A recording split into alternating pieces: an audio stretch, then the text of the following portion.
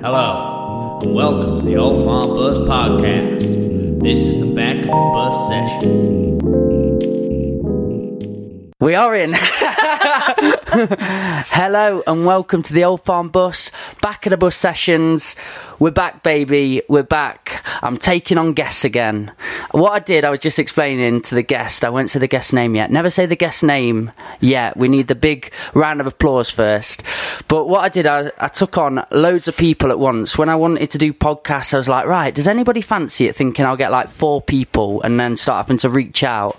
But I got an amazing response. I love all of you that's been on the podcast. You're amazing people. But now I've got to the end of that line and I'm taking on guests again, and I feel so good for it. So thank you for that.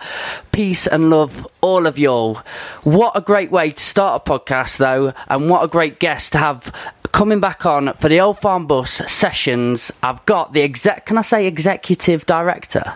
I think you are the executive director of Bambi's Den. Yeah. That's a big thing. I just wanted to make you feel really special. I'm not even sure if I'm ready for that title yet, but alright, I'm going to own that. But Bambi's Den, I've wrote something about it. This is what my interpretation is. It's an ethical, sustainable fashion brand, customising pre-loved clothing and sourcing second-hand ethical fabrics to create one-off fashion. You nailed it. I don't need this round of applause. No. So, ladies and gentlemen, today I've got Lauren from Bambi's Den. Whoa! Yeah! What I've got in post-edit, I've got a little crowd noise that I can put in, and it's epic. Oh, brilliant. It's not cheesy or anything. You pronounced my name wrong as well, by the way. Lauren. It's an E, not an O. Mikey Mark, I'm always on this. Yeah. So spell it out. L-E-R-E-N. L-E-R. It's literally pronounced as it's spelled. Lauren. Because I keep doing it like I'm from France. Like Lauren. And then I ask you, have you got any French in you? Like, no. Some Scottish. What else have you got in you? Irish. Scottish, Irish and... American. Yeah. Got some like American bloodline in there somewhere. From my granny's side. Have you had like all your DNA's done and everything? No, but I've seen the family tree and it's pretty epic. Who did the family tree? My granny. Just took some time out. My granny's like cousins on like that side of the family. It's a really big thing. Like it's taken very seriously. Okay. And there's like a book and it just keeps getting better and better. I love it. So you can go back like way in time and it's like, yeah, it's pretty interesting really. I really like, I enjoy reading it. Did you go and speak to her on how you actually find out about your family history and stuff? How does she discover it all? Is it internet or does she go... No, so Breedon on Hill, you can actually you can look for like I don't want to say ancestors. Are they ancestors? Yeah, we'll go for it. They're from the past. They're from the past. So Breedon on Hill Church, near Castle Donington. Just bring the... Bless you, there we are. Breedon on Hill Church, where Castle Donington is. I think like my great uncles and stuff were like parishes of the church, but then we've also got our own family church, which is the Isley Walton.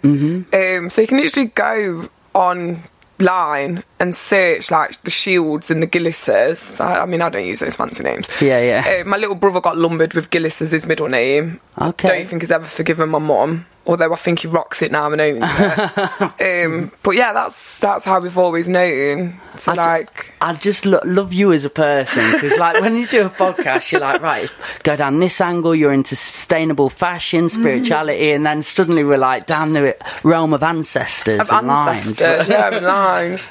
How did you get into like fashion to start you off with? Because like I was... When I had you on, we had you on this bus and they're having a party.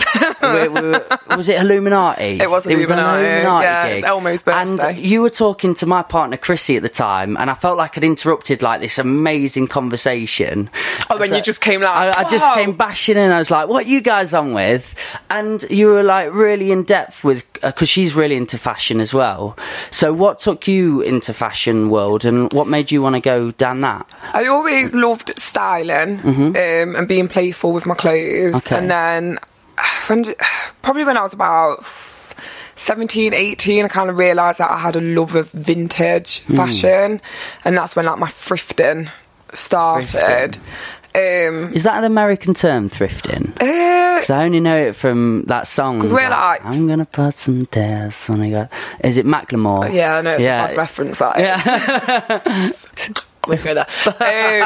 I'm not sure. I've always just said thrifting. Yeah. I think it's now a global term. Yeah, thrifting. But thrifting can be anything. I thrift when I'm like, I'm ruthless. If I see a skip, I will look in that skip. Really? Yes, I love it. I love that. Love it. I'm like, yellow skip, bring it on. Interesting. Like what me and my mates used to. I lived in Australia for a bit, and we used to go. I think it was called dumpster diving. Oh yeah. Have you heard of it? Yeah. And we used to but the things they throw away from It's ridiculous. for food. Yeah.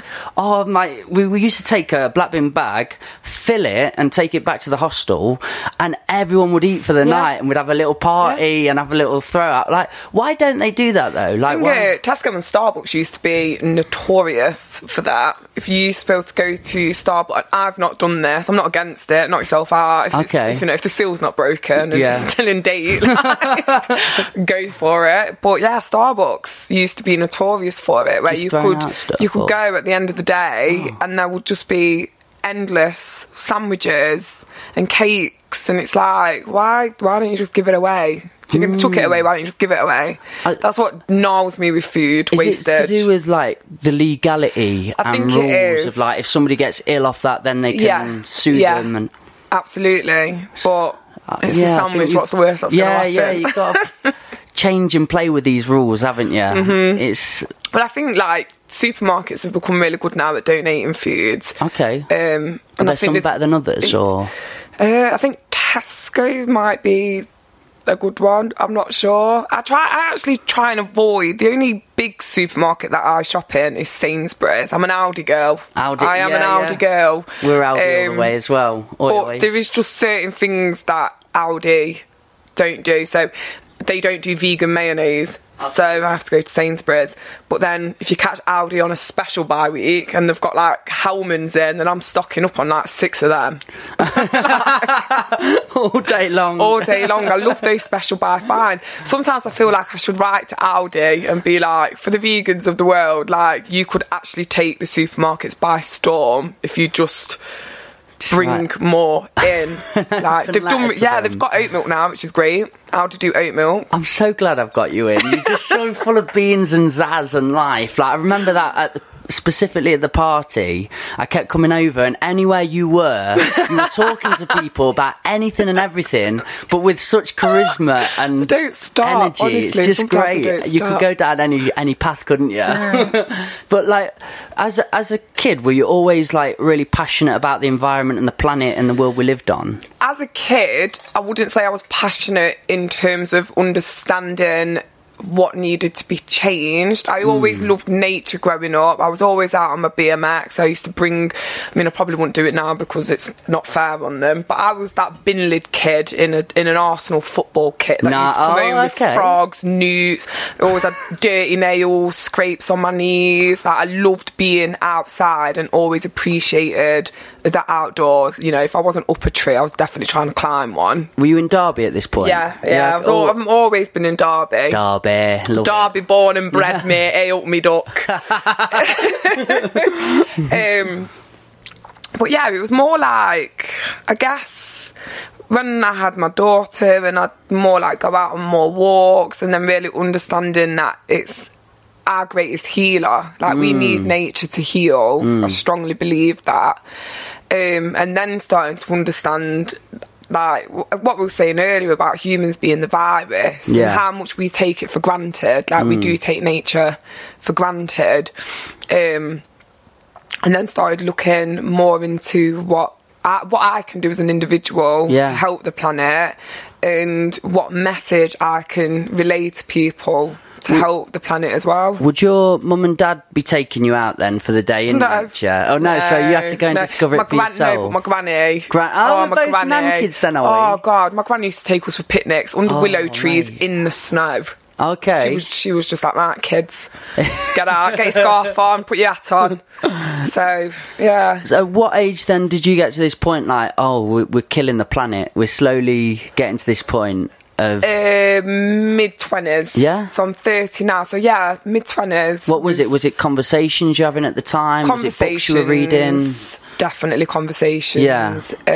David Attenborough, obviously. Oh, mate. We'll listen to a bit of David Attenborough. The God. The God. If he doesn't make you question things, then like you're not listening to him properly. What was it you were listening to of David Attenborough? I can't even remember, to be honest. Just stuff. He's got so many shows out. You can watch him on YouTube all day. For me, I remember a really important moment. I was out on a walk and I remember seeing the amount of rubbish on the floor, and I can't stand that when you're on a lovely walk and you just see a random Coca-Cola bottle, and it's just like, why? I tell you what, like, what's quite funny, I never really got on so well with my mum. Like, we just had a bit of a tempestuous relationship, a lot of ferocious words been said, but the one thing I've always loved her on is she's got that fiery side. She's a very powerful lady, and that's cool. And I remember vividly, I think we spoke about your mum on the night, and I asked her what star sign she was. Oh God, what is she? And I can't remember what you said. She I think it is a fire one, or she's like January, February. I think her birthday's in February, so do you know what that means? She would be if it's February, she might be an Aquarius. Oh, mate, the other one then. Well, Aquarius are air signs, but very, very logical. I might have got a birthday complete. That might be my dad's, though. Just this is why she hates me now, but I do remember asking you what I was like, what's your mum's star sign? But I remember, so all my life, she's just powerful lady, that amazing woman, got what she wanted and just ran with it. But like, we went to McDonald's once, and I remember these like boy racers were sat near the side, and they just chucked stuff out, and I was like begging her not to go out and tell them off, but she was like, no, I'm going out. And she got the stuff, grabbed the cups, grabbed all the litter and just threw it in the car and just said, get that in the bin now. Oh, she's my kind of woman, she is. She's amazing.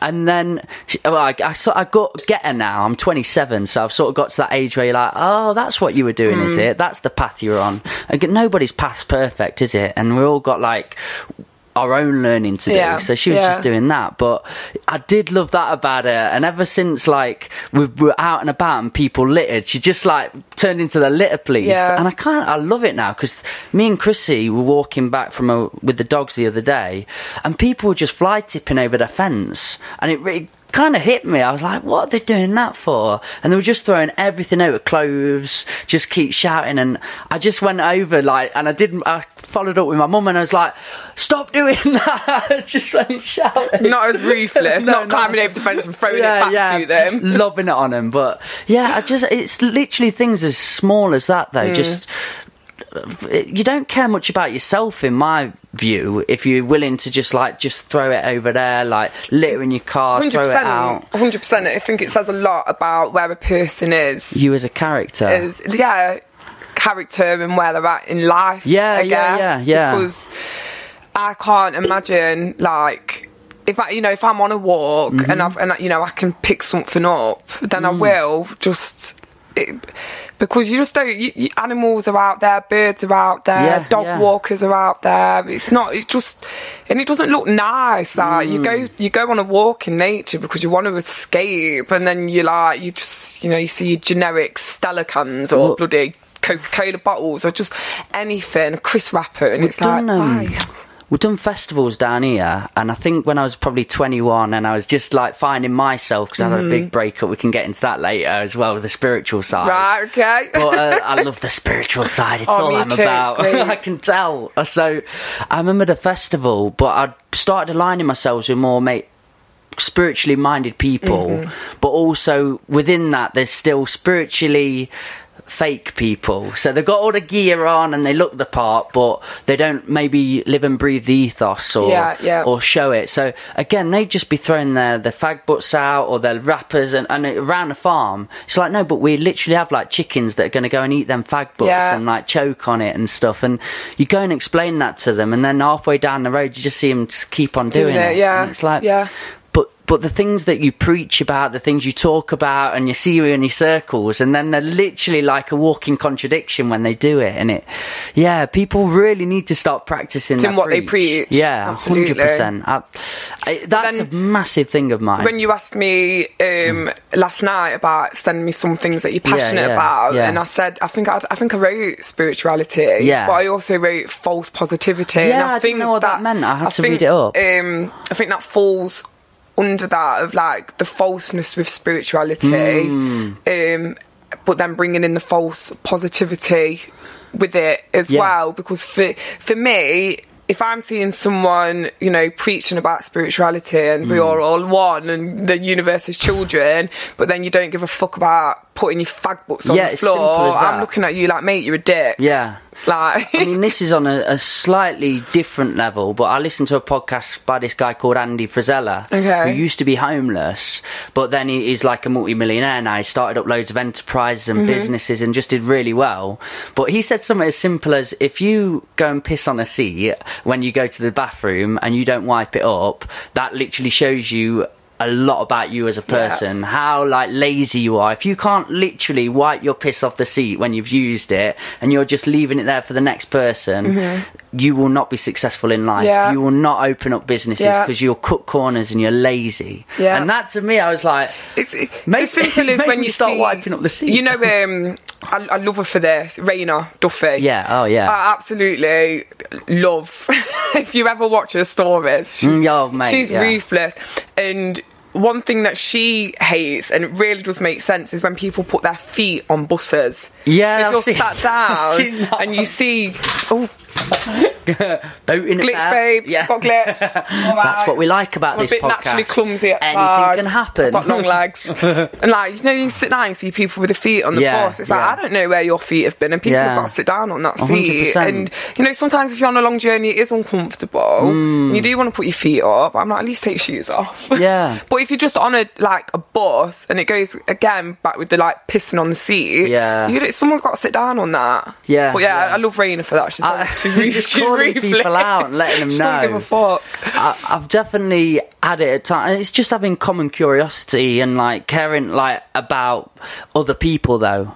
Like for me, I've been on buses and when they're playing loud music, do you know, people, and it's just like, there's people around, you know, like, why don't you care about what anybody else thinks? And I think there's an attitude where you can have, I don't care what people think, which is good, because you can be your own person and you stop like conforming to the norms of what society is. But then there's a complete dismissal of, I don't care what anybody thinks, and just being a dickhead. And you can't break that golden rule of don't be a dick. Don't be a dick. You know, be who you want to be. Just don't be a dick. And that to me was the spiritual path that took me years and years to get back round to, because I was like speaking the jargon like you were saying before and quoting philosophers from the past and knowing it all. I was retaining it all, but I was doing like what they do in education and school. I was just regurgitating it and just speaking, like falsely speaking it. So when you put that down, I had to research what is it? False positivity. False positivity. It's great. I read about it and I was like, that's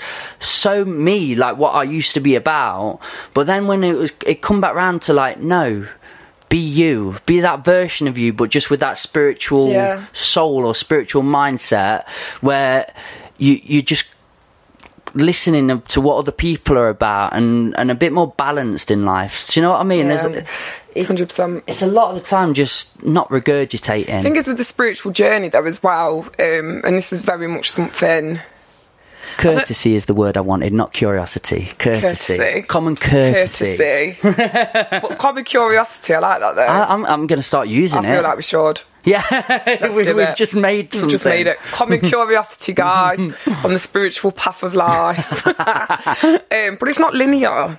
It's not linear, and it's to be honest, the spiritual journey for me, it can be a massive head fuck in so many ways, because you're constantly learning and unlearning and then learning and unlearning. But that's the beauty of it. So there's times where, like, you know, especially with like myself, where I'm unlearning habits that I've created for myself, or, you know, negative thought patterns that I've lived on, with autopilot, because we're all capable of doing that, or, trauma responses, or, just anything. And then you have to sit there and do your shadow work, and it's painful. And no one likes to talk about that side of it. It is actually incredibly painful, but so rewarding and so important.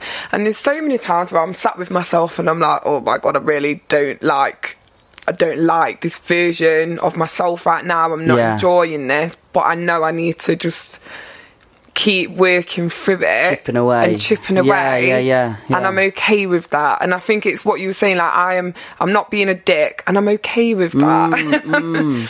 So I think Karina, that came on one of the last podcasts as well, she said something really beautiful. She said, let it add, don't become. So spirituality should add something to your life. Absolutely. And take the pieces away from it. But some people think, oh, I've gone down this route, I have to become all of this now. And it's like, no, keep them other good sides and good qualities to you. Just lose the bits that were bringing you and other people down. Because that's the thing,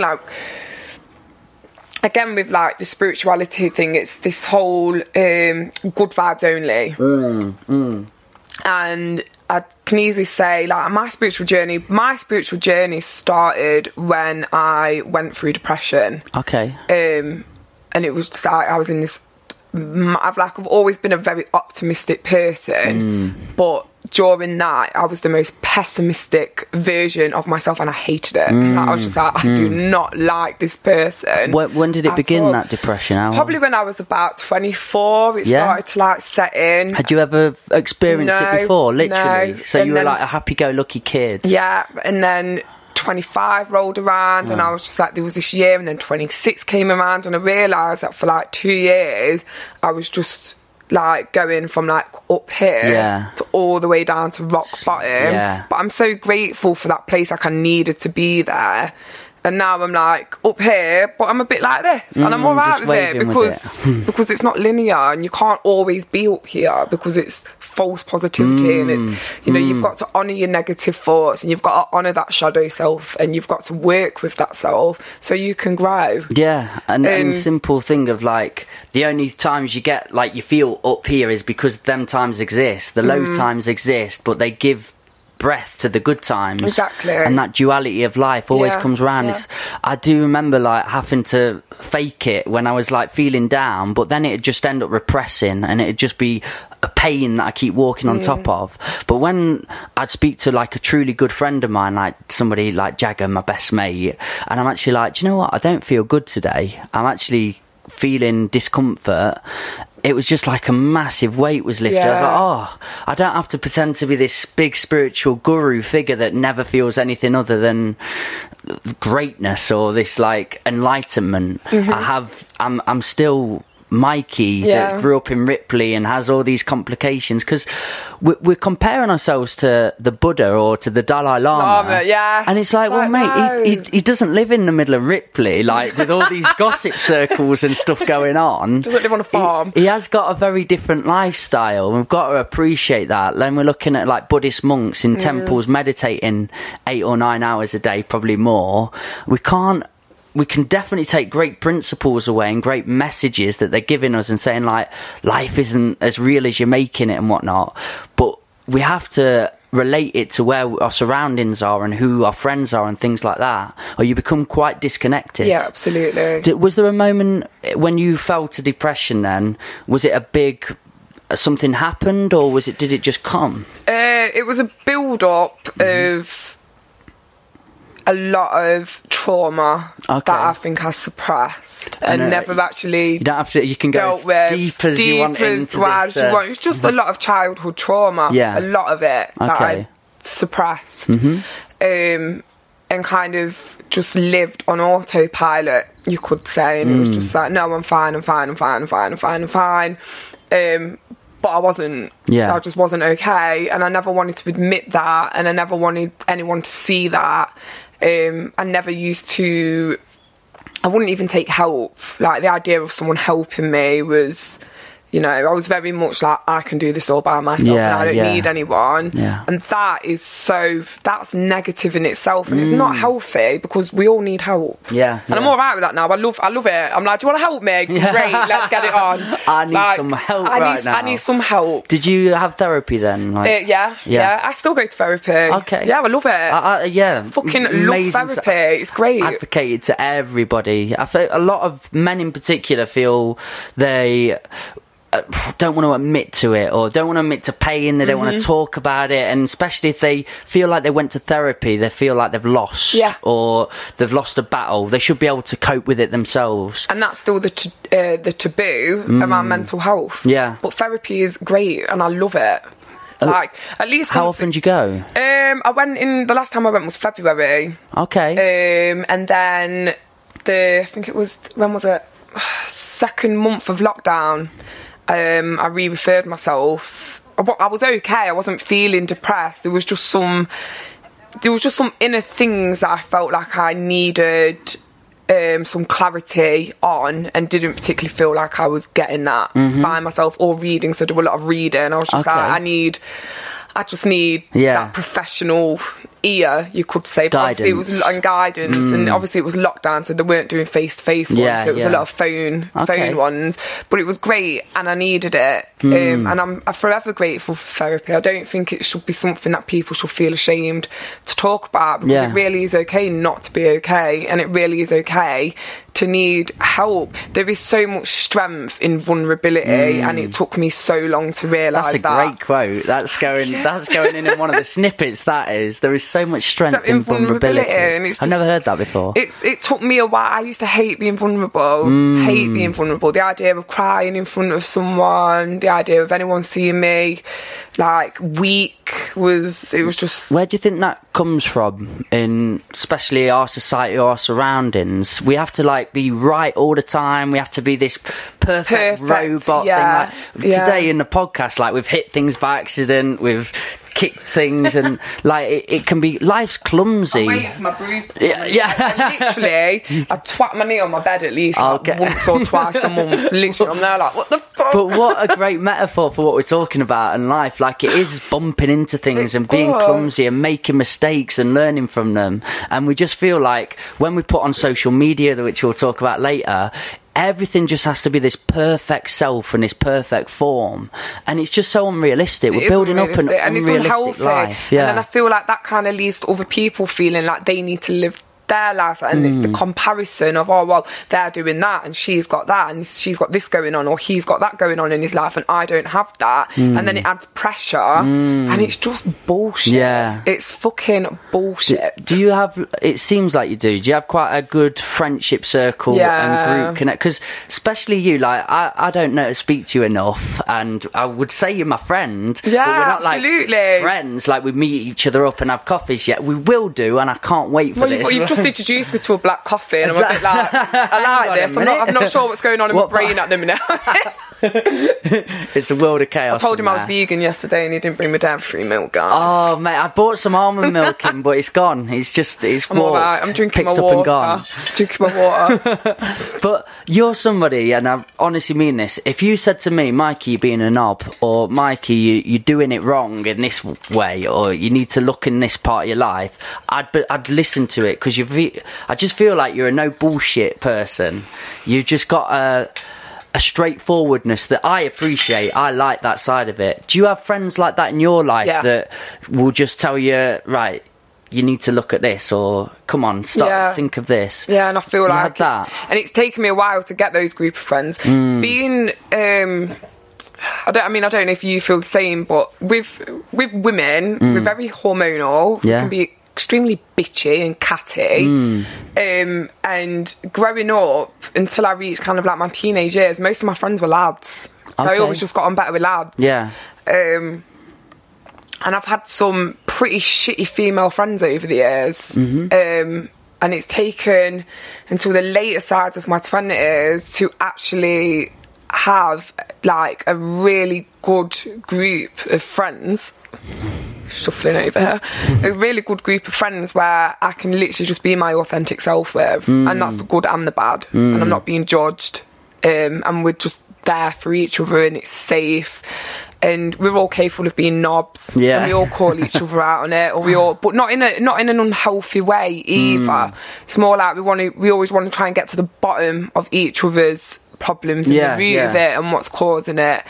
And that's really healthy, and they're so supportive, and we've just got a really good supportive network group of friends, and yeah, it's great. I mean, from the starting out for me, like going around the Ripley lads and stuff, we used to like pride each other on like just taking the piss out of each other, but also it was always very negative. Like the energy that would distill from each other would always be from the lowest frequency. We'd like make each other want to feel bad, and that was part of the game. And it was so strange to then get into the music scene, get into the creative scene, go out to Nottingham, meet poetry heads or whatever, and they seemed to like completely flip that on its head, and they'd like want to like big you up all the time, or just want to like push you on and make you do well. And that was quite a shock to my system, because I was so used to It's quite alien. Yeah, it was so alien to me. And I used to go, like, when I've been travelling and not really know how to connect with people, because it was always on that low frequency, just take the piss, be not very nice, and people wouldn't navigate to it. And I was like, why is this used to work at home? Why isn't it working? Yeah, why isn't it working here? So I mean, bantering, there's a difference, a good bit of banter, because I've got friends where we literally just rip the piss out of each other, but it is in a healthy bantering way. We don't walk away from each other and be like, oh, she's really made me feel like there's boundaries. There's boundaries, but you don't speak about them, they're just known. They're just known. Love's still coming across, and being shown. But bantering is important, and being able to be, have that kind of level of, we're taking the piss out of each other, but it is literally harmful. I mean, harmless, sorry. And I love that, because I'm quite a bantery person, and I can be incredibly sarcastic when I want to be. Well, that's the English nature, innit? You should go try and try sarcasm in Australia. I'd love to. It doesn't get you anywhere. It's so scary. God. They're like, what you fucking on about, you cunt? And I'm like, mate, this is how we communicate. I promise you. Like, I'm not taking the bit. Well, I am, but I'm not. But we've got quite a dry sense of humour, I think. Britons have. We're quite dry. So I've just started watching like really old comedy, like Fawlty Towers, and what we were watching the other day, Life of Brian, and there's a lot of dry humour in there. There's I've never a lot watched of any of them. mate, I watched them? It's Are they very funny? British, but it's very like sarcastic and just dry and like one-liners and stuff. It's very funny. Like I like what we've built our comedy up on. It's very different to the American form of comedy, I think. I'm into comedy though. Like when you got me now, your face is literally I was like, oh, well, there's this guy I like, but I want to tell more about you. Okay. So, Bambi's Den, when did that actually come to be? So the actual name Bambi was given to me by one of my best friends, Nicole, giving her a shout out. I was in my, what year was we in? Second year of uni, student nights out. Yeah. Messy. So you were at uni then? Yeah. Which uni is this? Derby. Derby uni. I went to Derby Everything uni. Derby. I will branch out. I have branched out in some areas, but You're on the farm today. I'm on the farm. Look how well you're doing. Yeah. Country bumpkin. Country bumpkin. I want to live in the countryside. It is my actual top of like, I do write myself goals, and countryside is on the top. Yeah, and I envision how I want French doors that back onto like land. That's it. I don't care what the rest of the house looks like. I just want French doors that I can open and just have land straight onto it. Straight, yeah. Love it. Mine's are very similar. I want them doors, but like into a lake. Do you know, in like Canada? Oh, that'd be amazing. That is my end goal dream. Yeah. Even if it is on a bus, but even if it was a bus on a lake. Oh, mate. Yeah. Oh, you're gonna get there. We're gonna get those doors. We're manifesting it right now. I really am. We've got me and Chrissy keep doing like little 5-year plans and little 5-year ideas. Now, I think it's good to have goals, isn't it? And tangible things to aim towards. Of course. I just thought, I'm going to live life like really whatever comes. And there's an element that's good to that, but you never really get anything done. No. I used to smoke a lot of pot as well. So I always just kept like spinning on circles and just like, I'll do this one day maybe, but not having anything linear to actually hit. But then the moment I met Chrissy and other stuff in my life stopped me smoking weed and stuff, I remember actually writing a list down and looking at it and thinking, no, I'm going to hit that and hit that, and you can actually start ticking it off. Yeah, it's a much healthier way. I've been on a mad journey with weed over the years. Okay, crazy journey. But when I actually stopped, I'm going to say when I stopped being a pothead. Yeah. Because occasionally, I still enjoy the odd smoke. I agree. But it's, very sporadic now. Like, I can't smoke weed the way I used to, because it doesn't agree with me anymore, and I don't enjoy mad stuff in it, haven't they? I'm like, this is, and then they've got all these crazy names now, and I'm like, just give me some, just blues, lemon, and cheese, and that's it. Don't come at me with this unicorn fucking dog haze bullshit, because I'm not about it. No. But no, I did smoke weed for a long time. And never really used to see it as a problem, and then it kind of got to the point where it was not helping me at all. Like, I'm smoking it and I'm not feeling motivated, I'm not wanting to do anything, and it was a journey to stop as well. Like, it was like I made the decision that I wanted to stop, but it took 2 years of like back and forth with it, until I got to this stage where like I did like a solid year and a half without it, which was like amazing. Then felt comfortable smoking it, if I'm if I'm at a festival, or I can smoke it socially with my friends. But having weed in my life to the point where I'm smoking it every day is a recipe for disaster. Yeah. It just doesn't agree with me anymore. But the day that I was just like, I'm done with this shit, my life just improved so much. I just started smashing more of my goals. I was feeling a lot more motivated, a lot more positive. It was like the haze had gone. And that is the thing with weed. Like, it is great, and I'm not against it at all. But like everything, proceed with caution. Yeah, because nuance as well. There's a grey area in there. There is a grey area in it. A lot of people, or some people, feel they have to speak on the white or the black of things, and it's either a bad thing or a good thing. There's no in between. It's like, it's all individual. Like, if you know your mind, which you clearly have had a big journey of discovery, and you might be like a big thinker, and you've got voices all the time, or like, and again, they can exacerbate mental health and illness, like psychosis I've dealt with, schizophrenia, all these parts. Weed has got a element in it. It's THC, but that just amplifies who you are as a character a lot of the time, and it really affected me and harmed me. But when I was starting up, it was so fun. Oh, it was great. I was just like with like my mates, like just talking about the outside the box thinking. Then it would make me creative as well. It wasn't all negative. I think it goes quite like full circle. I remember when I first started smoking weed, it was fun with my mates. Yeah. Get high, get the munchies, laugh so much, and then you just build up such a tolerance to it that you're just smoking it.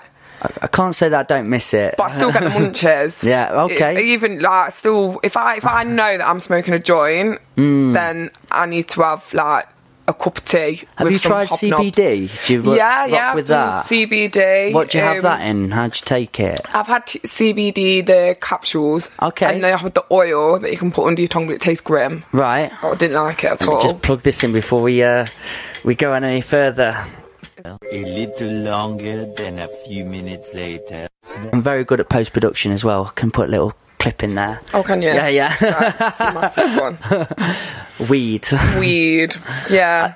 It's beautiful though, and I think it serves a purpose. I think for me, and this is just like my opinion, I think maybe humanity has maybe lost what weed is put on this planet for, because I do strongly believe it has medicinal purposes. I do strongly believe it should be enjoyed. I'm in no way against it, but it does have its dark side as well. Yeah. And I started smoking weed when I was really young, and I kind of wish I'd waited. They always say wait till the brain yeah, because it's about your frontal lobe. So when you're picking up weed when you're like 13, 14, I wish I'd waited a little bit. I mean, I think they say the frontal lobe's supposed to be developed when you're about 25. So that feels to me like a time I wished I would have experimented in my mid-20s. I know I'm still nearly in them, but if I would have done it like 24, 25 rather than 13, 14, I wouldn't have had the predispositions that I've got now with my brain development, because I do like... The one thing that stopped me from doing it was I experimented with lots of different psychedelics after that, but it was one that I took that literally told me no. I mean, I went to a different realm and a different place, but... Did you go to a different place? Yeah, it was somewhere else. I don't know where I was, but I didn't like it very much. Well, it wasn't a bit of me, that one, was it? I met many things there, but I remember I was just like, to reach for something around just to get like normality back, and it was like, oh, weed, I know that. And as I touched that, like, the whole room just evaporated, and I was like, no, I can't do that anymore. And ever since, I tried to have a bit, like, just went to Amsterdam. Yeah, something in your brain it just switches, clicked, and it just said, I can't do it. I'm relieved by it. I'm quite happy that I'm not on that path anymore, because I was just going down and down and down into this path that I wasn't happy with who I was as a person. And that's the thing with young people now, and I know so many that it's like just smoking like 10 spliffs a day, more like 15, just go through an ounce in a week. Wake and bake. Yeah, Don't and miss it's just those like, days. just be honest to yourself. Give yourself a few questions to answer, like, is this affecting me financially? Yes. Is this affecting my friends and circles? Is this affecting my mental health? Yes. And if you go and but honestly answer them, and they all say no, like, I'm fine, then keep on going on. Like, if it's really adding to your life, go with it. But people don't have honest conversations with themselves anymore. They don't like question, they just do. Oh, my mate's doing it though, so he's fine. So I'm going to do it like too. A canary down the mine. There's moments though that I do really enjoy it. I go to, I don't know, when was it? I go to a festival in Bulgaria. I mean, I do enjoy smoking a joint at a festival. I do. Before you drink, because that's another problem as well. Don't get fucked and then smoke a split. Smoke first, then drink. And, you know, there's something quite nice before you are, you know, heading into whatever drum and bass tent you're trying to find, or jungle tent or whatever. This sounds great. Where you just want to sit on the grass with your shoes off and smoke a joint. And I like that. And I enjoyed that. But making it habitual to the point where I'm coming home from work and treating it like I would have, you know, some people have a glass of wine when they come in, some people smoke a joint. I'd much rather smoke weed than make alcohol habitual, but it does have its problems. And the one thing that for me was, again, when I was going through depression and then I was really suffering with anxiety, I was also smoking a lot of weed. So it was like I wasn't actually really sure what I was feeling, and if the weed was, is the weed making me more anxious, or am I making myself more anxious because I'm smoking weed, and then I know that I shouldn't be smoking it, and then you just sat there like going, something's got to give, something's got to give, something's got to give, and it's, for me, like, weed's not physically addictive, but it is mentally addictive, and I will argue to anyone who tells me that it's not. Like, it is mentally addictive. If you're someone that smokes a lot of weed and you don't have it, put yourself to bed at 10 o'clock at night and come and tell me that you went to bed like straight away. You actually managed to fall asleep straight away, because you get into this cycle where you need to be high to go to sleep, and then you don't dream, or you do dream but you don't remember them. I never remembered any of my dreams. The first 2 weeks of stopping. Do you remember? You do struggle to get into REM though, don't you? Yeah. It was just, I was like, I don't like this. I'm not enjoying this anymore. I want to experience everything. I want to feel what I'm feeling without greeting a substance at the end of it. Yeah, because then you get into that point of like, am I the substance? Or is the substance me? And you're like, what is a Michael Markham anymore? Like, who's this character? Have I just based it all through this weed substance? But I think, like what you were saying then, it exacerbates where you are at the time. So if you're depressed, definitely like get rid of all them substances that are mind altering in that period, because you've got to discover you, entirely you, without any substance altering that, and then get to that level. But if you're a happy, content person, you can keep cracking on as far as you want to go down with it. But it's that constant, not like questioning, not being curious of like, why am I feeling this way? It can't be that though. There's no possibility it could be this substance that's doing that to me. It must be. And they start blaming, putting the blame game on life outside of them and everybody else. Yeah. And it becomes well, I need to smoke this because it makes me feel less stressed. I remember with weed, every emotion that I felt was greeted with a spliff. If I was happy, I'd smoke. If I was sad, I'd smoke. If I was excited, I'd smoke.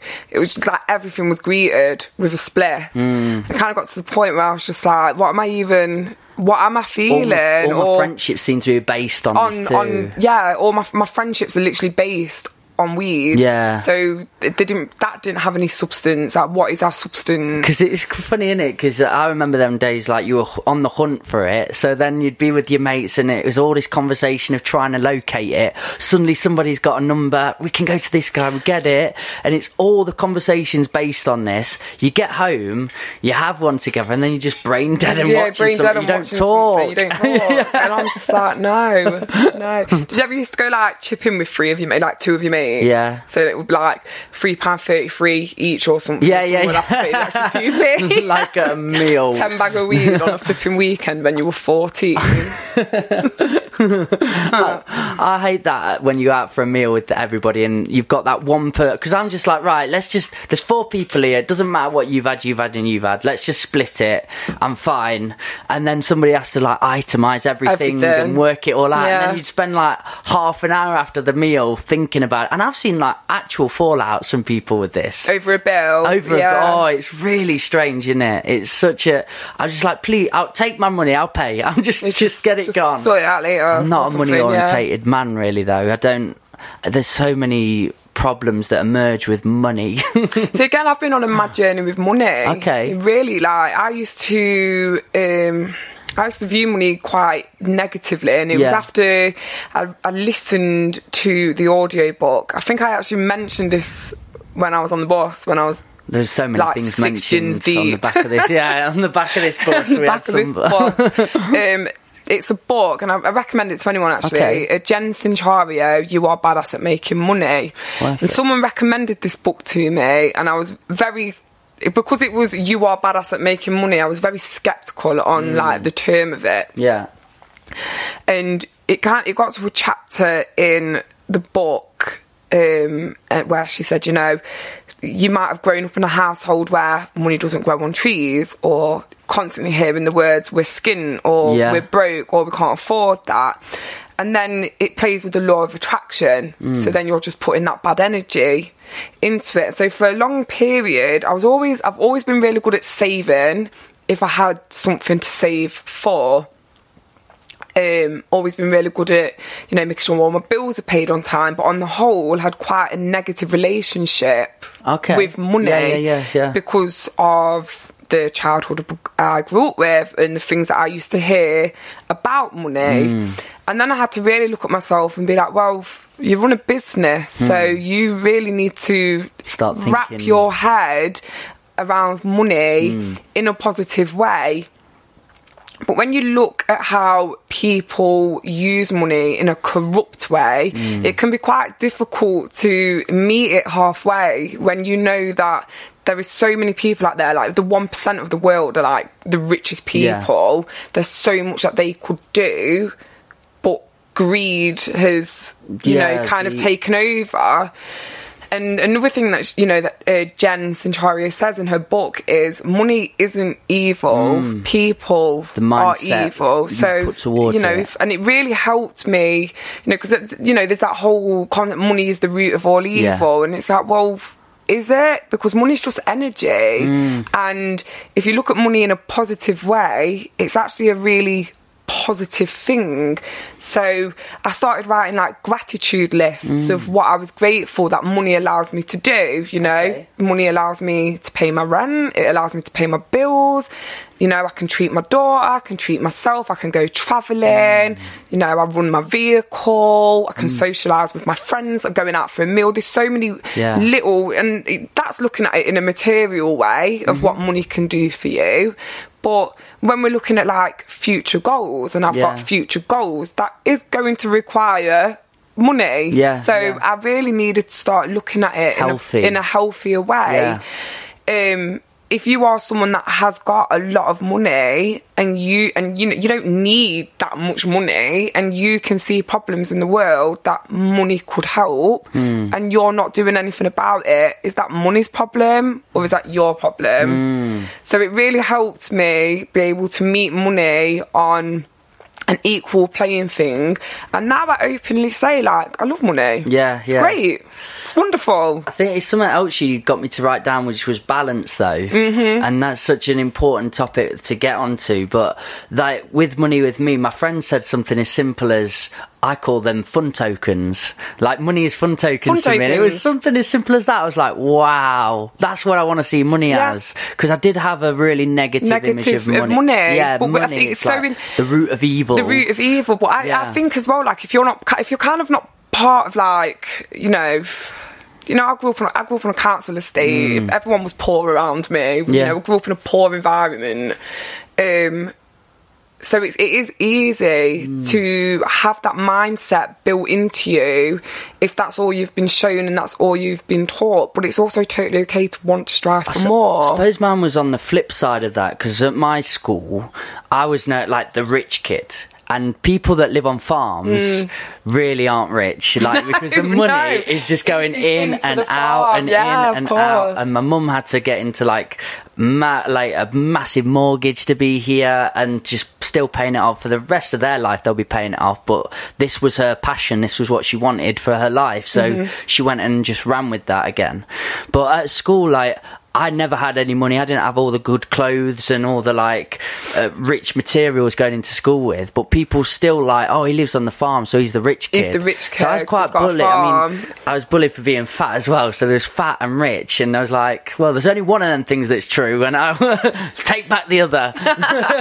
But again, that really did breed like a proper bad relationship with it for me, because I was like, oh, I really don't want any of this. I make sure I'd never want to touch money when I'm older, because people seem so hostile towards it. I'll never have friends, or never have like people care about me truly, because they used to make connections over money towards me, and it really upset me, because I was like, I just want like to play on the bikes with you and go out running, and you can come up to my farm as well if you want. We can go make a den. We can make it together. But got loads of land, mate. Yeah, you just get put, like, named over it, and that's how connections are made. Like back at school, though, isn't it? Like name calling over something. You got to pick a fault. So they're like, right, chubby, money. There's a ginger guy here. This is just constantly like picking. You're literally preaching someone. I literally dyed my hair for years because I was ginger, but now I love it. Literally love my hair colour now. I'm so grateful for it. But it's horrible when you're a kid and you get bullied. Well, it was just one thing I vividly remember, and I was like, I wish you knew the half of it. But it did grow me up when I was older to try and have a balanced diet towards money as well. Like, right, it can bring happiness, it can bring like all them fun tokens and sides, but the amount of arguments I've seen emerge over it, and the amount of people like, you owe me this, or you owe me that. It's why, on the whole, to make my life simple, I mean, don't get me wrong, like, I absolutely will 100%, because I'm naturally a giving person, but if I can help it, I fucking hate lending money, and I hate borrowing it, because it just can cause so much arguments. So if I can avoid it, I mean, don't get me wrong, there's been times where I have had to, in the past, borrow money, and I'm totally okay with that. And there's been times where I've had to lend it, and I will lend it to anyone that needs it. If you really need it, I absolutely will. But if I can avoid it, then I'm going to, because it's just... And are you now fully self-employed as well? Yeah, I've been self-employed since I was 22. Wow. But I've only taken it seriously in the last... I went self-employed when I was at uni. Okay. Because I was a single... Well, I'm still a single mum, but when I was at uni, you know, I was broke. Yeah. I was 21. Well, I started uni when I was 19. So I was broke. I was a teenager with a little kid. Wow. And then I was getting like my student loans. And then when you weren't getting your student loans, you know, I had like a part-time job working in a tailoring shop on a Saturday. But then I was still entitled to job seekers. Yeah. And it was this whole kind of like, every time I went on a student loan, I had to go back to the job centre, and every time, and then it was constant change of circumstances, which is just jarring. So the easiest thing for me to do, so I wouldn't have to keep going back to the job centre, was just register self-employed, and that's what I did. So I was doing like tax returns every year, but I wouldn't say I was I was self-employed. Yeah. And I was doing odd self-employed things. Yeah, but I wasn't. I didn't particularly take. Yeah, I didn't take it seriously. It was a convenient means to an end. Yeah. For that period in my life, I officially went. I'd say officially in regards to me taking it seriously. Yeah. Probably about 3-4 years ago. Right, and but are you getting enough fun tokens now to live the life you want to live? It really is getting there. There's obviously with self-employment, and anyone will tell you, and especially with COVID, COVID was a massive bitch, sit down. Really? Okay. Everyone just went and hibernated. Really? It was. The business did take a massive hit this year because of COVID, but what am I going to do? Everyone's in there. Cry about it? No, can't cry about it. Or you just got, or do something about it, get creative, and that's what I did. Excellent. But I was also okay with it. Yeah. Because I really wanted to slow down. So I was just thank you. That's how I saw it, actually. I hear a lot of negative talk towards COVID, but for me, it was a really good time to reevaluate what I want to do, reposition myself, and just be creative. I mean, there has been very tricky days, with everybody. Yeah, of course. It's a completely new time of change, and we usually really struggle with change, don't we? But for me and Chrissy have really got to sit there, be in our creative selves, and put our creative hats on. I've really enjoyed it, and the simplicity about it. We make dinner and we make breakfast, get up, what should we do now? Go for a walk? Yeah, come back, make some more food. The simplicity about it is what I've really missed, and I suppose that's going back to our tribalistic nature of just the basic needs met. Well, we're not robots, and now that's the thing with I think with a lot of if you look at humanity as a collective, it's this whole rat race mindset and the constant need to produce, and if you're not producing, then you're not doing enough, and then people get caught up on their self-worth because they're not doing enough, and it's bullshit. We need to slow down because we need to appreciate, what's around us. We need to appreciate ourselves. It's a great time for learning. I did so much reading. I reread books that I've not read in years. I remember just I think it was second week in, I was just sat on my bed reading, smashing out loads of books, and I loved it. And I was just cooking. My daughter became a Michelin star chef. She was just in the kitchen you go, girl. all the time. She just wanted to cook. What was she making? Everything. She's not vegan, so she was just right, I need everything. And I was right, okay. Give us a steak in, Mum. Well, no, she doesn't like steak. Okay. No, she finds it a bit too chewy. Yeah. She loves the fish and she likes the chicken. She's got really a good balance. Cooking. She loves it. She's got a good balance with food because I made her watch some documentary. I was it's homeschooling time, is it? And it was Netflix. So I was right then, we're going to watch What the Health. Yeah. We're going to watch this, and we're going to watch this, and then amazing. Yeah, and she did, and she's I was veggie for. I love how this conversation's just gone from COVID to lockdown to food to Michelin star chefs. It's just great, please, isn't as sporadic as we are, this is great. So I was veggie for 3 years before I went vegan. 2 years prior to that, I'd already been on a veggie journey and it didn't work for me. I think I didn't do enough research into it and I just failed. I mean, you were feeling unwell from it, or? Yeah, incredibly. But I just completely cut everything out. I was just our bodies need B12. Right, that's why I'm feeling shit. Yeah.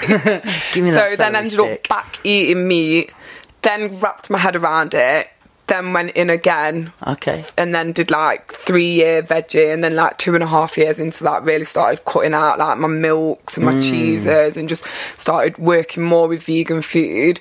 And she's always been open-minded about it. She eats what I eat. There's some things that she doesn't like, but I've kind of I'd love her to be vegan, but I don't own her. Yeah. So I can't force lovely attitude to have, though. Yeah, I can't force my views onto her. But if you want to cook me, We have got a rule in my house though. Like, I will buy you your meat because I am like your parent and it's my responsibility, but I ain't cooking it. It's a great rule. So she's had to learn on her own accord. So you can cook. That's great. How does she find out? I'll teach her. I'll tell you what seasonings to put on it. I remember I seasoned chicken and shit. But I'm not cooking it. How does she make sure it's not like pink inside and stuff though? You just let her know. Cut it with the knife, obviously, if the juices are running clear. But also just open it. Oh look, it's still red. You'll let her know that she can't. I'm not going to give her food poisoning. Hey, you're not vegan. I like that. Get salmonella. No. How long have you been on the vegan path for now then? Since January. I did it as like like in January there's the Veganuary challenge, but I don't like that, especially in January, because I find it quite pressurising. It's the whole like New Year's resolution I'm not a fan kind of thing. Yeah. And I kind of felt that was that. So I'm thinking like August 2019 I really started like being vegan, but not strict.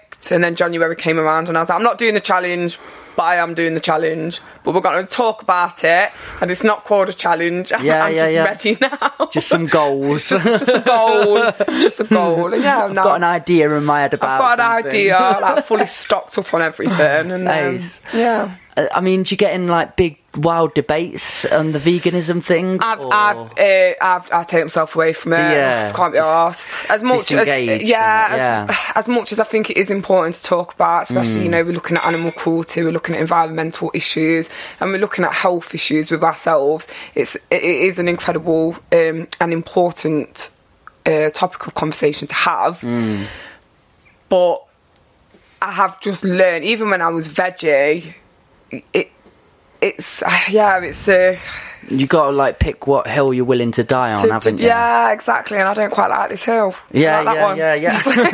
Have you got a hill then that you really are willing to die on? Is that what sustainable fashion? Sustainable fashion, 100%. I mean. But sustainable fashion also plays a role with animal cruelty as well. It's so... Okay. It was a vague term for me. I know the word sustainable and I know the word fashion, but I was just so like not sure on it when we were having that discussion on the back of the bus. I came in and I know Chrissy did a dissertation on it, and you were... Is that what you studied at uni? I studied fashion at uni, yeah. But it opened up so many doors to me. I've had so many conversations with Chrissy since, and it's been really enlightening. I've really enjoyed it, and that's why like I feel good when I go to the shops now with my nan, going to the charity days, because I feel not just like that we're having a nice day out, but I'm doing something good for the planet now, and it makes me it rewards me in that way. So what is our society like at being sustainable? Are we really bad? We're bad in the UK? We are so bad. What would you say is the worst thing? Is it landfill? Is that like buying from resources and landfill? So if we look at industries in the world, we've got like the fuel industry. Yes, oils, coal, then you've got fashion, and then it's like meat. So the fashion industry is dirtier than agriculture, which is quite bizarre. When it comes to fashion, are we saying literally clothing in general? We're talking about clothing, we're talking textiles. We're talking fabrics. You got to think 80% of the world is made up of fashion and textiles. Because the word fashion for me, I'm literally straight away I think of the people walking down a catwalk, and then they've got all the... That's mad to me as well. The stuff they put them in really scares me. I don't even watch catwalks anymore. The fashion industry, and I remember when I first started out, the fashion industry used to play the actual industry itself in terms of the catwalks and the fashion shows and trends used to inspire me so much. And I used to think that like I had to design that way and I had to think that way in order to fit into that industry. But then when you take a step back and I'm like, I don't fucking like this. I don't like any of it. I don't want to know what the latest trend is, so I don't give a fuck. I don't want to know what she's wearing on the catwalk. I don't want to know, we live in this thing where it's like, oh God, that jumper is so last year, and I'm like, I don't give a fuck. I still like it and I'm going to wear it. And that's where we need to be. I suppose you've got to get into that first though to see see it for what it is. You absolutely do. I like this you quote, really do. and it's more about the mind, but he says you've got to lose yourself to find yourself. And when you finally find yourself... And I really did lose myself, and it was a very, like... I've done that in my trend, in my clips. It's so beautiful. I love it. I'm like, right, guys, I'm lost. But it's great to go down that path of just doing what everyone else does for a bit and making their mistakes and seeing what it's all about, and then going, oh no, don't forget yourself, or find yourself again, and then go, this is bullshit. This is you've all just gone and conditioned your minds. I want to be... I like the elements of this. I like clothing. I like looking good. I like going out and feeling good. But the way you're all doing it's just corrupt. Wrong. And that's fascinating. Yeah, it's wrong. So that's how it started out? Was you watching TV shows with fashion walks and stuff, or? Yeah, like it was a really big thing at uni, and then when I remember like getting into uni. But I had my daughter, got pregnant with my daughter when I was in my first year of college. I was 17 when I was pregnant, so I had a really young. And I flunked school, flunked college, and I was like, I'm going to uni. I wanted to go to uni. It wasn't a thing where I felt pressured to go and do it. I genuinely wanted to go to uni, but I also knew that like I'm not flunking this. I'm going to smash it, and I did. Wow. Did you go out still and party? Oh, absolutely. Did you? Yeah. But you just had your head on. But I had my head on. My head was screwed on. I was a young mum, of course. But I did student things. It's important if you're at uni. It's a rite of passage, 100%. It's package and parcel, isn't it? It is. But the sustainable thing was, I think, I remember like I was saying earlier, when I first got into it, I was really into like my vintage clothes, and I really love styling. But it was when I was in my second year of uni, and if you're on fashion at Derby Uni, during your second year, it's placement year. Okay. So you have to go out and either find a 4-week placement in the industry, or you can do the DPP gap year, which gives you a degree and a diploma. And I was like, well, I want the fucking diploma as well. So I'm going to go and do my gap year. I want all of it. Yeah. So my friend... I was really struggling to find a placement. I had like a lot of things to consider. I did have a part-time job. I had Tay. So for me, it was like I was quite struggling to find a placement that would fit into my life. And my best friend Nicole was also struggling with that problem. She was working almost full-time. And then we found a shop on Green Lane, and was just like, fuck it, let's open up a shop. Wow. We didn't open it for longevity. We knew that it particularly wouldn't do well. We was two broke-ass uni students who couldn't find a placement. So it was like, right, we'll just open up our own shop. But then you need stock. And I was like, oh, great, right, okay. So that's when I started doing more hunting in charity shops. Like, my entry working with sustainable materials and finding thrifted fabrics didn't come from an environmental cause. It was because I had no money. Mate, I had no money. Is what I like so much about you, though. You just dive in head first and just like, I learn on the way. You've got to. It's ruthless and it's beautiful. It's so important. But then I started researching, like, why is there so much material in charity shops and whatnot? And then, beautiful, Play and Recycle Centre. This is mine and Nicole's favourite place in Derby. So, Stocky. Do you know Stocky Road? You know where Monk Street is? Yeah. So around there, there's the Play and Recycle Centre. And I never knew this existed. And Nicole did.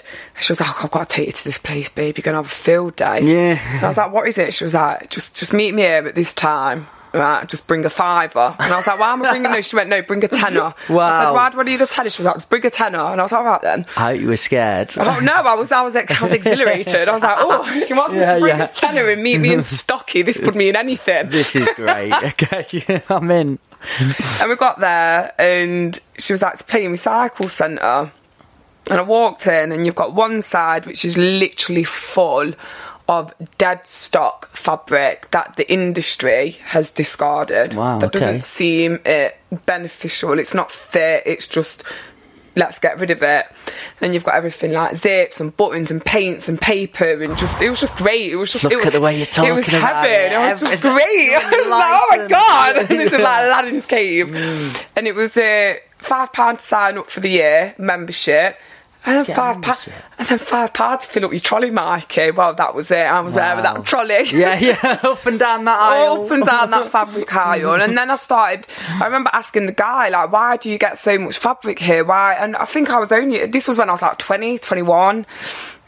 I remember asking him, like, why do you get so much fabric? Where has all this fabric come from? And he was just saying to me, it's what the industry don't want. Like, if we don't take it, it gets sent to landfill.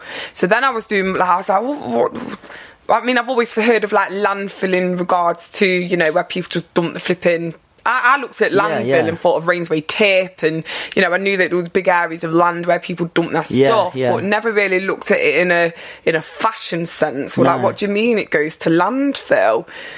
So then went home and ended up in wormholes, as you do, and I love wormholes. I mean, you go down one and you end up in 6. Is this on YouTube? Like YouTube, the internet, books. You know, I was just reading and educating myself. And that's when I started to realise, like, this is fucked. This is actually fucked. And then you hear about designers that burn collections if they don't sell, and rather than put them on, on sale because it looks good, they'll just burn them. Just burn them. Oh, I really hate it. It's horrible. Yeah. It's really horrible. Not just. There's a little thing in my stomach. I know. It's just like, what do you mean? You just that. Give it to somebody that needs clothing. So that was where my sustainable journey outlook on life came from. Like, really changed. You know, and I really started to look more into charity shops more, not just for buying fabric, but also buying my clothes. So I'd like go to a charity shop and buy, you know, curtains to make a jacket out of. But then would still go and shop on the high street for my clothes. So it was like I was doing something sustainable, but also I was a walking contradiction. It was what we was talking about earlier.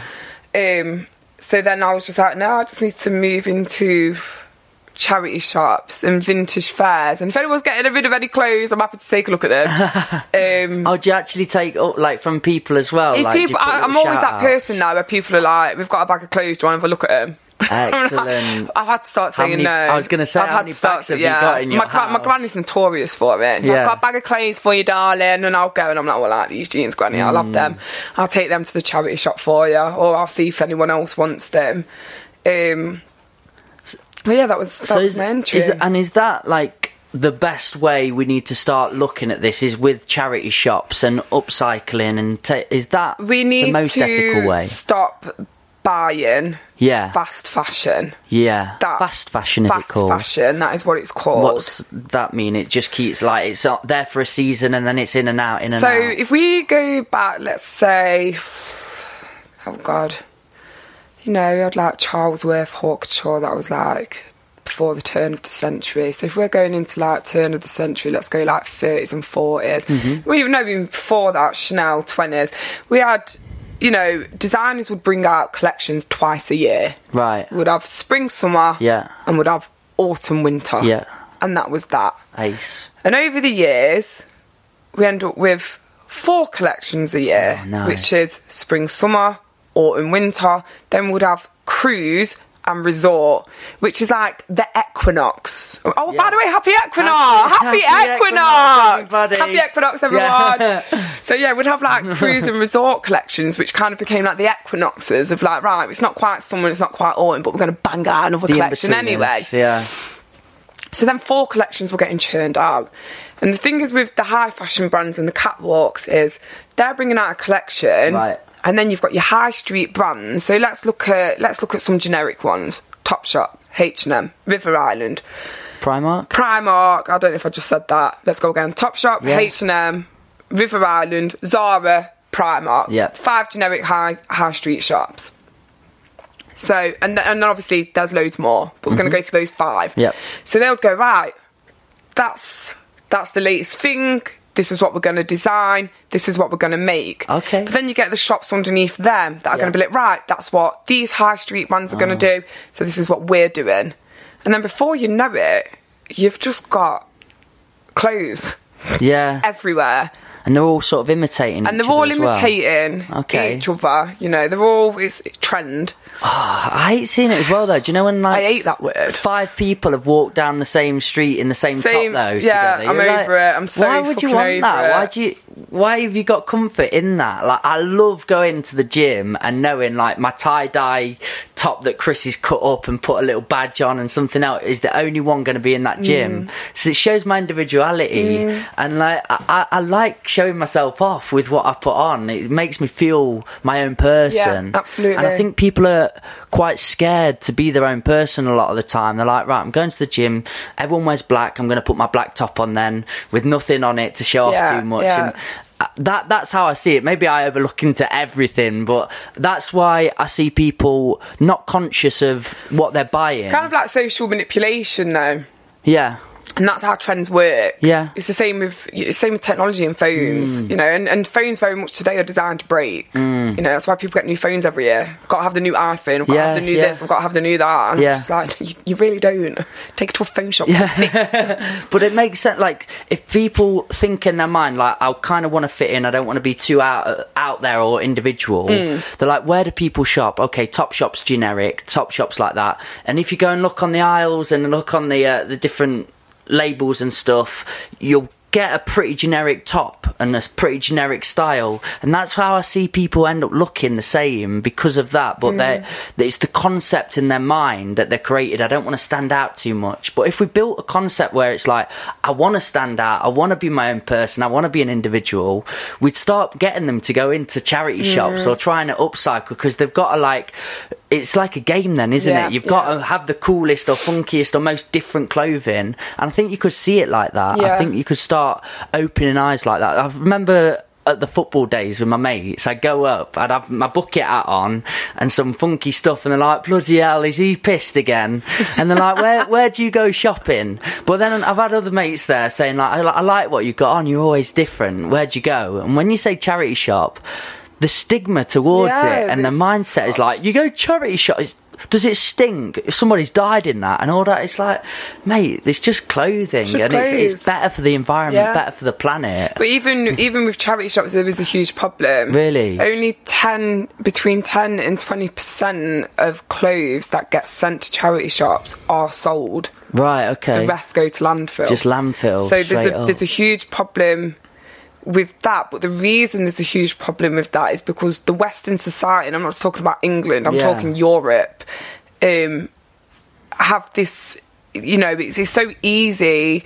Charity shops get inundated with clothes just because we don't stop buying them. Yeah, that makes total sense. So, and, you know, and it's not the charity shop's fault. They're doing the best that they can with what they've got. But if we all just started to slow down and stopped buying as much as we are, then charity shops would have a better working environment to work in. They would be able to do their job better, shall we say. Because we very much live in this mindset where it's like, right, I'm going out for the weekend, I need a new dress. It's like you've actually probably got about like 10 decent dresses in your wardrobe that you could wear and restyle. Yeah. You know, you don't, you know, like on the you Simpsons. you wore it one way 1 week. Why don't you know, add a belt, change your jewellery, like jazz it up. There's so many things that you can do. Marge on the Simpsons gets a Chanel dress and it's really beautiful, and then like she keeps going to the same like posh parties, and then they notice it's the same, so she goes home and has to like manipulate it and stuff. And it's a great episode. But the Simpsons have always been great at that, haven't they? They've known. I want to know like how they know. That guy, because I want to know. Like, they've got a guy in the future, haven't they? Keep documenting really back, sending them. I want to know this man, woman, whoever. But yeah, there's that problem with the charity shop side of it as well, that a lot of our clothes will still end up in a landfill after going through a charity shop because they can't sell everything. And charity shops also still have to work on seasonal trends. So if it's summer, they're cracking out the summer stuff. If it's winter, they're getting out the winter stuff. So there's that element to it as well. What, for me, the message that I always want to get across with sustainable fashion isn't just the harm it's causing to our planet. So You know, I think it's like over 1 trillion gallons of water is used every year just to dye fabric. Right, okay. And that's a lot of water. Yeah, that is a lot. You know what I mean? We're living in unprecedented times. That is it's a lot of water. You know, it can take between 500 and 1,800 gallons of water just to produce an item of denim, whether that's jeans or a jacket. So when we're looking at numbers and figures of resources on how that's actually harming our planet, but also taking away the resources that we need to survive, that is a huge problem, and a problem that we should all be looking at in a mindful way. But, you know, the biggest thing for me is trying to get people to understand that not only is it harming the planet, but it is harming people. So, you know, if we look at Western society, we can look at it as a problem of consumerism, this constant need to consume, you know, which then can fall under the line of capitalism. So it's just, you know, it's this constant need to always want stuff because society is telling us that we always need to have new things. You need the next best thing. You're not going to be happy unless you have that dress. You're not going to be happy if you do this. Very much mindset. So, isn't it? And it's a mindset thing. And you know, it's one of those things where you want to shake people and be like, you don't need it. But you've got to let people get there themselves. A good word is enough, isn't it? And we never know when we've had enough. Like it's like what we were talking about before: weed, money, materials. It's always just going with enough is good enough for where you need to be. Like wanting the more and the more and the more. Like money's a number; it just goes on infinitely. You'll never have. You'll have enough. You've got to find a happy balance with money. Appreciate it and respect it. But don't make it the be-all and end-all of your life. The same with clothes. I suppose when I'm going out, if I'm conscious when I'm there of picking up tops, but actually thinking, I've got 50 tops back home now. I've been to loads of charity shops. I don't need another top. I can upcycle the ones I've got. It's having that conscious realm inside of you to go, I've got enough now, and constantly being like that and reflective. It's very much what you're saying and speaking to me. It seems like mindset, and our mindset is like, oh, if the planet's dying, we'll just do this, and we'll just try like going to charity shops. But you're like, no, there's still the mindset there where you've got to be conscious of even that, of like having enough in your own home. I'm gonna like get inside and like think I've not got many vests, so maybe I can start cutting off the little bits like that for the gym. Some tie-dyeing as well. I'm well excited. You've got me right in the mood for going in and just ripping all my clothes to shreds and stuff. What about materials? Like, is cotton good to go for? So if we just going back to how it harms, because this is like really important, just how it like harms people is, you know, majority. There's roughly about 40 million garment workers in the world, and majority of them are women, right? You know, and men as well, but predominantly women that work in India. And Bangladesh, Sri Lanka, Cambodia, you know, Indonesia, and they are paid. You know, it's actually really like upsetting to even say like they are paid a ridiculously poor amount of money. Like it's disgusting. So if you've got like I'm a garment worker, I make clothes and I alter clothes. I know what goes in and the time that goes in to constructing a piece of clothing or altering a piece of clothing or upcycling a piece of clothing. So when you've got women working in sweatshops that are being paid, you know, no more than 40p an hour, sometimes 20p an hour, sometimes not even that. And they're working in poor conditions in poor countries, and they've got their own families to feed just so we can wear a £10 dress. There's such a disconnect. How do you boycott humanity? Stop buying high street shit. But I mean, if you don't buy from there, I'm just saying, like, what happens to their jobs then? And say if they become obsolete? The idea is to force brands to pay fair living wages. Yeah, that, Do you know what I that mean? makes So total sense, yeah. You saw it there was a massive thing during lockdown when it first kicked up, pay up. It was really trending on social media. Yeah. Primark has just paid up. But you've got Topshop, multi-billion pound business, weren't paying the workers. Yeah, I think he owns and it. they're already living in, really bad conditions, and now they're dealing with a pandemic, and you're not paying your workers. Like, even that, the disconnect. I was lucky enough to be furloughed from one of my jobs. Majority of the UK has been furloughed during a pandemic, yet you've got people in, more disadvantaged countries that aren't being paid anything, and you've got people in Western society who aren't willing to pay up, even though you're sitting on billions of pounds. We like Primark, don't we? And it's, but Primark's just paid up, so well done. They've just paid up, but there's it's a problem. Yeah. And I kind of always say to someone, if you can buy a dress from a high street shop, if you can walk into Primark and buy a dress for 10 quid, someone somewhere has not been paid. Yeah. And that is the truth of it. Yeah. And then we saw it on our doorstep in Leicester, down the road. I don't know if you heard about that during. No. So obviously Leicester went into like a local lockdown. They had a rise in cases, and I think people were trying to get to the bottom of where it's come from, and then it came to light that it was clothing factories.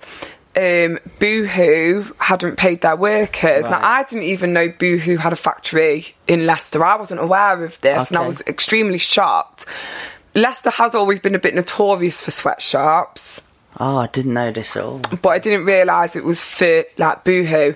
Now, Boohoo also own Pretty Little Thing, and I think it's Oasis or Coast that they brought out. I think it might be, it's one of the two.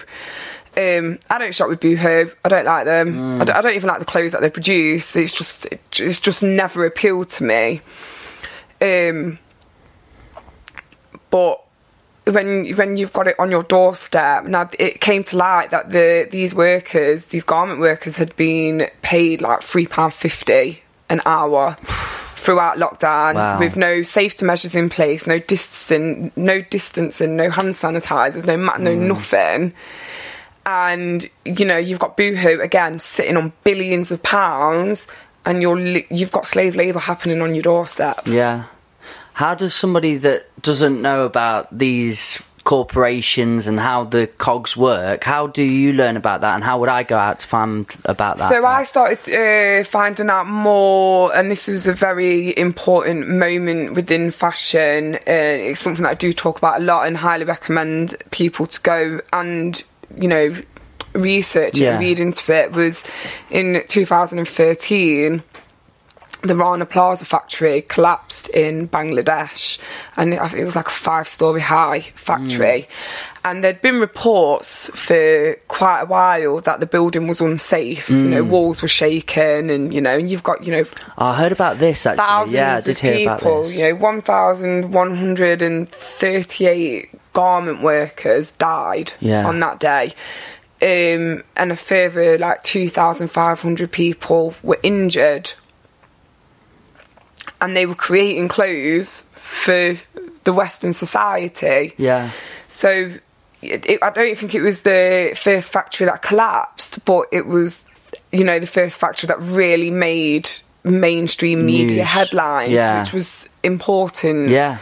So that's when I went deeper into it, and I'm like, right, underpaid garment workers. So there's so much that goes into like sustainable fashion as an umbrella. There's so much that goes into it, and I just remember being like, I never want to mass produce garments ever. I never want to mass produce garments. I think the worst conception that people have is like, what can we do? What can we do about it? Out of sight, out of mind. But that's like over there, isn't it? Yeah, it's on your own individual level, just making the right choices at the right times and being mindful of it, I suppose, and not having that concept of what can I do about it. Just do your research, listen, and just pick on that basis, I suppose. Yeah.